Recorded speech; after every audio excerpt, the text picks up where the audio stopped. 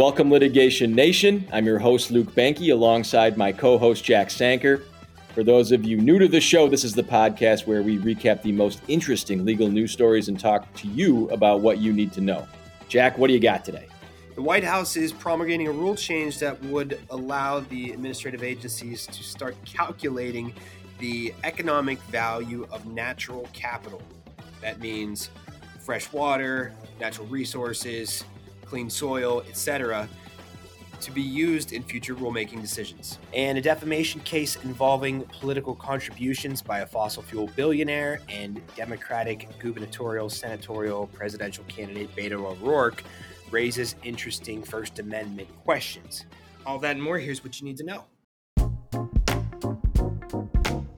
Up first, way back in episode 11 of the show, which we put out in March of 2022, we covered an initial ruling from a U.S. District Court granting an injunction on an executive order issued by the White House that would create a new methodology for calculating the social cost of carbon, nitrous oxide, and methane. And that new social cost figure that would then be relied upon by administrative agencies when considering new rules or legislation that might affect the climate. Now, in this case, the social costs are estimates of monetized damages associated with increases in greenhouse emissions. They're intended to include the effects on agricultural activity, human health, increased risks of flood, property damages, changes to the ecosystems, and other factors. Basically, this social cost executive order was an attempt by the White House to create an index of climate, ecological, agricultural net negatives, which then attempts to express those costs as a monetary figure. And once everyone can agree on the money cost of something's impact on the environment, then everyone can fairly debate the merits of policies against whatever the proposed benefits of those policies are. Basically, it's a way to take all of these things that on their face are kind of intangible and turn them into something that is more tangible, which can then be considered rationally by decision makers. And put a pin in that. And by the way, if you want to hear more about that one, go ahead back to episode 11 and listen to my breakdown there. So in the news this week is a newly announced plan by the White House and the U.S. Department of Commerce to develop a set of statistics designed to capture the value of the nation's nature and that it provides to the economy. This is from the Law 360 write-up on the subject. Quote, the National Strategy to Develop Statistics for Environmental Economic Decisions is a collaborative effort between the White House Office of Science and Technology Policy, Office of Management and Budget, and the Commerce Department. According to the agencies, national economic statistics do not account for the role in the value of underlying national assets, such as land, water, minerals, plants, and animals. Without natural capital reflected in national statistics, the United States cannot fully track the role of natural capital in driving economic growth, making it harder for public and private sectors to plan for the future, the agency said in a joint statement. Expanding the National Economic Accounting System to include natural capital will better capture the links between nature and the economy and lead to a more inclusive and comprehensive accounting of the U.S. economy. The idea behind the plan is that nature is a huge part of the nation's economic engine and that it's time to analyze that more closely. For example, the strategy document notes that minerals, water, pollinator species, and trees form the base of many supply chains, and that natural landmarks drive many parts of the tourism economy, and that nature protects infrastructure and that it boosts health, unquote. I'll be honest, I love this stuff. I think that like the social cost measures for greenhouse gases, I just love the idea of a multidisciplinary group of experts trying to quantify the natural world so that policymakers and voters can use that data to make more rational decisions. According to the piece, some of this data actually already exists, but it's woefully incomplete. For example, the World Bank data suggests that between 2010 and 2018, the value of the United States held in forest and mangrove assets declined by 10%. And the value of 10 mineral resources holdings declined by 51%. Analysis of groundwater in Kansas between 1996 and 2005 revealed a decline in water wealth of about $1 billion, while other analysis suggested that nationwide productivity from water across the United States rose 65% between 2000 and 2015. I mean, these terms to me are just so interesting. Productivity from water, water wealth, forest and mangrove assets. I think that these ideas of taking the things that, we're all supposed to care about in terms of the environment and fresh water and everything else, and putting a number on them is just such a better way to bridge the gap to, maybe people that don't prioritize the climate or prioritize climate change much, and people who do. So I think really this, it just sounds a lot better than the kind of vague complaints about, climate change that you hear from activists. For example, if you say to people that increasing carbon production will lead to higher temperatures at some point, years or decades down the road, which could lead to higher shorelines or warmer temperatures or less yielding crops or more frequent hurricanes in distant parts of the country. And oh, by the way, you'll probably be dead by then. It's going to be hard to get people interested. But if you say, hey, relying on a certain fuel source as opposed to another is going to cost XYZ dollars in terms of environmental, economic, and social damages, and that means more government spending, and that means your taxes might go up, then people will get interested. What do you think, Luke? Yeah, I think two things. Number one, what a massive undertaking this is. I mean, it amazes me that we have that kind of capability to sort of uh, quantify the types of things that you're talking about. That's incredible. Number two, I couldn't agree more with your statement about making folks care. When you put numbers on things, it to me anyway, it makes it more real. Um, when you're talking about things like climate change, I think you're right, and I confess to being uh, guilty of feeling the way that you just described, which is sort of like, yeah, I get that we should do something, but you know, hopefully my kids take care of it. Like I don't, I'm not walking outside and throwing litter on the ground and dumping gas from my lawnmower into my trees or whatever. But uh, it makes people care when you've got numbers tied to these really big ideas, and I you know I think it's great. Yeah, I mean, it makes a global issue local, for a lot of people. I remember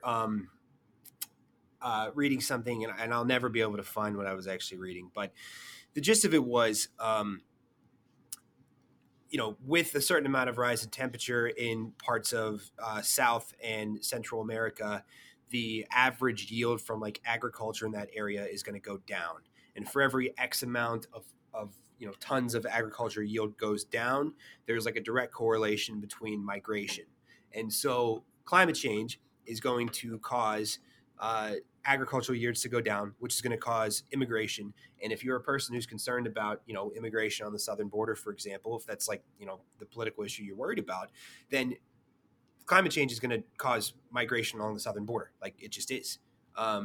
So if you're in Texas and you don't care about climate change and you care about migration, like now all of a sudden, when you think about it that way, you should care about climate change, right? It's going to affect your what's happening in your backyard. So I mean, I don't know how these economists, statisticians are going to do it, but there seems to be a lot of precedent for it. I mentioned the World Bank data about the decline in water wealth and things like that. But if you can make something like this, less esoteric, less kind of ethereal, and more, how does this affect my everyday life? How does it affect gas prices, or how does it affect my taxes or things like that? Then I think you'll see people really taking these policies a lot more seriously, rather than just kind of vague complaints about global warming and things like that. And I mean, to take that one step further, maybe once you have people caring about these issues, you're actually taking action on some of these things versus just complaining about it, right? It's easy to sit back and be like, oh, climate change is a problem. It's like, well, what are you doing about it? And maybe if you've got these figures, right, it's easy to say, well, look, here's what I'm doing about it. And, I think the other thing is like, we're maybe getting on a tangent here, but like it allows the whatever intervention that, we decide as a country we're going to do to be all that more specific and hopefully that more effective. Right. Like if tomorrow, for example, we banned all gas cars, like that would definitely decrease emissions by a huge amount. But that would also make a lot of people's lives a lot worse. So we're not going to do that, right? But if you could find the numbers to put behind, policies where hopefully you could just tweak things here and there. You could make a certain amount of the energy economy based on renewables versus phasing out fossil fuels entirely, things like that. Any data that's going to allow smart decision makers and policymakers to do those things more accurately and effectively, I'm 100% behind. Yep. And if it's true, if these numbers bear out, look, you can make these small sort of incremental changes in your life, and this is the difference that it would make. At least for me, right? I think that would go a long way. I can't speak for everybody, but I like you said, I think it's easier for folks to see these numbers, to see the things that they're doing in their life makes changes that are bigger than just the little changes that they're making. And when you have a bunch of people making these little changes, all of a sudden you've got a big impact. The one last thing I want to highlight is there's the plan in particular talks about how pollinator species and trees form the base of many supply chains. It was like a sentence I had to reread because I was just like, oh yeah. So they're talking about, whether we have enough bees to grow food. And I've just never worried about that for a second in my life. And now I'm like, that's actually super important. And do we, are we planting enough trees to replace the ones we're cutting down so that we can keep building houses so that hopefully everyone's, housing prices keep going up or whatever. Like I just, this stuff that makes total sense when you put it in that context. But again, yeah, and I'm with you. And you don't want to just sort of identify issues and then just sort of leave it out there and throw your hands in the air, right? And I think if you've got these sort of tangible things that you can see happening as a result of your actions, that's great. I mean, that's the only way we're going to get to where we need to get to, right? Yep, I agree.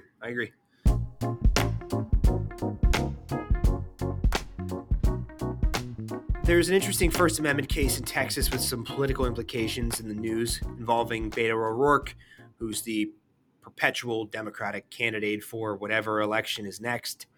I'm relying on a write-up from an outlet called Lever News. And the plaintiff in this case is a guy named Kelcy Warren. He's a billionaire who owns a fossil fuel company that was behind the Dakota Access Pipeline. Warren is suing Beto over campaign comments Beto made during the 2020 gubernatorial campaign regarding Warren's contributions to Beto's Republican opposition, Greg Abbott.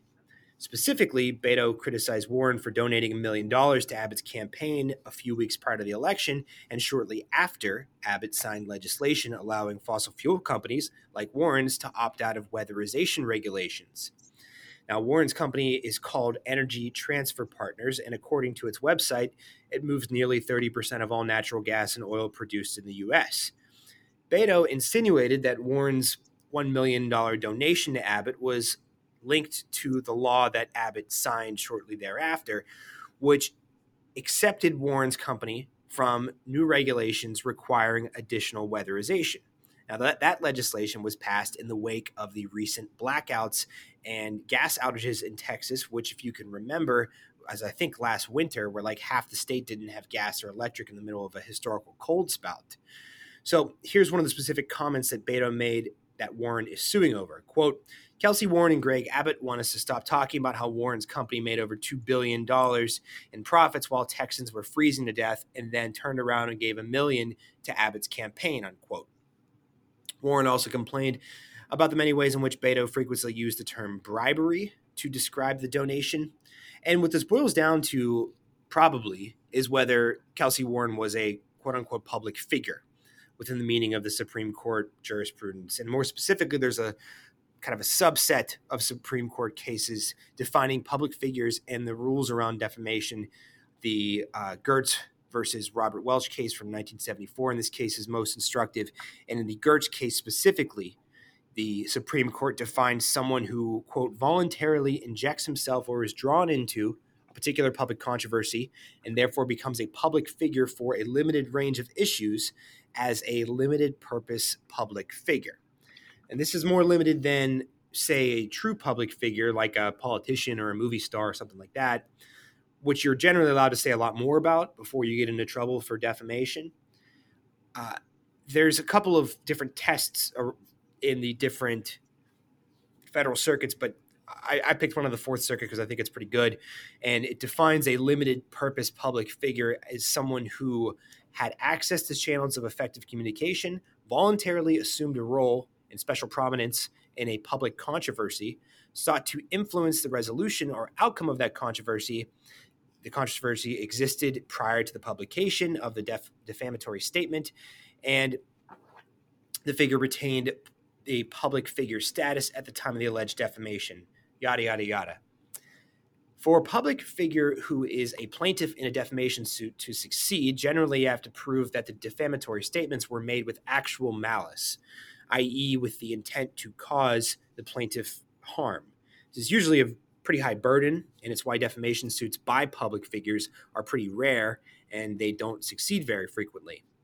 Here, Warren's team is saying that he is a private citizen, and there's, I think, a pretty legitimate argument to be made here on both sides. Warren's lawyer sets it out pretty succinctly. Quote, "What they're asking you to do here is conclude that $1 million or any campaign contribution makes you a public figure, opens you up to attack that you can't defend against unless you prove actual malice, and there is no precedent for that whatsoever," unquote. Now, on the one hand here, just kind of shooting from the hip, a billionaire oil magnate who donates millions of dollars to political campaigns feels like a public figure. But I understand the point that Warren's lawyer is making. If simply donating $1 million to a campaign is sufficient to make someone a public figure, that has wider implications. I mean, I've donated money to campaigns in the 2 to 3 figures, not the 7 figures, but I don't think that would make me a public figure. So is there a threshold dollar amount? Are donations above a certain amount enough to make someone a limited purpose public figure? That idea seems kind of problematic. Now, then again, campaign contributions are constitutionally protected speech, as the Supreme Court has famously ruled. And if we get back to the definition of limited public figure offered by the Fourth Circuit, I think that's helpful. So did Warren have access to effective communication? Yes. Did he voluntarily assume a role of special prominence? Well, I think running the company that was at least partially blamed for those blackouts and gas outages in 2020, and then publicly opposing regulations to remedy the issues that most people blame the blackouts on, the lack of weatherization, is voluntarily assuming a role of special prominence, especially because the company is privately held and Kelsey is the chairman. And did he seek to influence the controversy regarding the weatherization of utilities?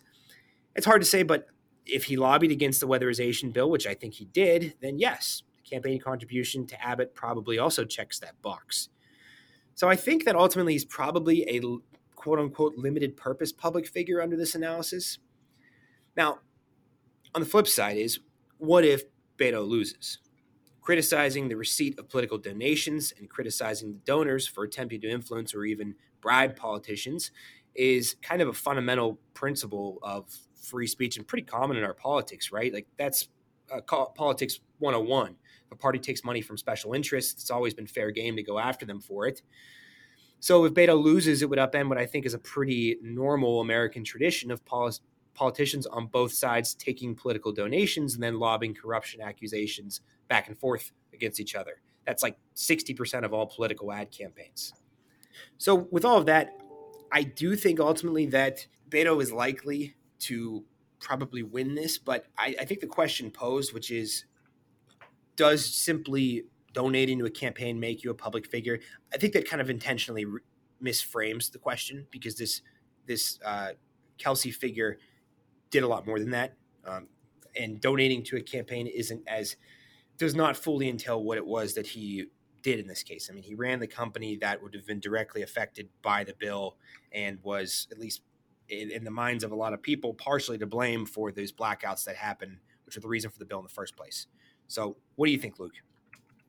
I've got a lot of thoughts on that, right? Number one, I don't think being rich makes you a public figure. I agree. Which I think you've touched on, and I don't think there's any debate there, at least among us. I mean, other people will say, well, he's got a lot of money, and they conflate the two. I don't think they're the same. Number two, defamation cases are always hard because you got to show damages too. And so, someone says something that you don't like, you sue them, and then the judge goes, okay, what were the damages that were caused by this statement? You go, well, I don't know. He called me a jerk. It's like, okay, well, did you lose a deal? Did your wife divorce you? Like, what is the problem with that? And oftentimes people can't point to any, actual damages that they sustained as a result of the alleged defamatory statement. And the third thing I'll say is, there are sort of two rules, right, that I generally practice by. Number one, as a litigator, you don't blow deadlines. Number two, you don't get into legal fights with billionaires. And so, you said, okay, I think maybe Beto wins this thing. Let's call this for what it is, right? I mean, that would be a Pyrrhic victory. The reason that this billionaire is suing Beto is because he hates him and he wants to drown him and he wants him to spend a bunch of money and he wants to be a pain in his side, right? So I don't think the billionaire, believe it or not, Jack, I've been in lawsuits with some billionaires. They don't really care whether they win or lose, right? I mean, they're making a point here. And I think let's not lose sight of the fact that maybe it's not a fact, but let's call this thing what it is, right? I mean, it's a billionaire trying to cause major headaches for Beto. And I think he's going to succeed in that, regardless of whether Beto wins in court. Certainly. And I totally agree. I also think that there's probably like a small cohort of like billionaires who like are always in the press, like Elon, like Jeff Bezos, who are probably like cheering this case on. They're like, yeah, I would love to be able to sue these guys who keep dragging my name. So I wouldn't be surprised if there was quite the cheerleading section behind this case. Legally, I don't think that it's gonna work, but for all the reasons you mentioned, it's got some oomph to it. Stranger things have happened. Yeah. I think Beto's going to think twice before making the same comments about other billionaires. Certainly, which is the point, right? That's a it's chilling effect, right? That's what that'll boil down to. And when these campaigns happen again, and when Beto's running for whatever he's running for in 2024, he probably won't repeat the same comments about donors. And I think you could thread the needle. You could criticize the candidate, and probably criticize the company without naming names of the owner of the company and things like that. And that would just keep you out of the crossfire here going forward. What do you think this lawsuit's going to cost this billionaire if you take it through to trial? 150, 200? Jeez, I have no idea. It's that. He loses that in the couch cushions in 10 minutes, right? I mean, not even. Right. So, put that in perspective and for what it's worth, follow the money. Yeah, I agree. That's the show for today. You can find us wherever you get your podcasts. And as always, if you have thoughts on any of these stories, let us know what you think. You can either leave your comments below or email us. Talk to you in a couple weeks.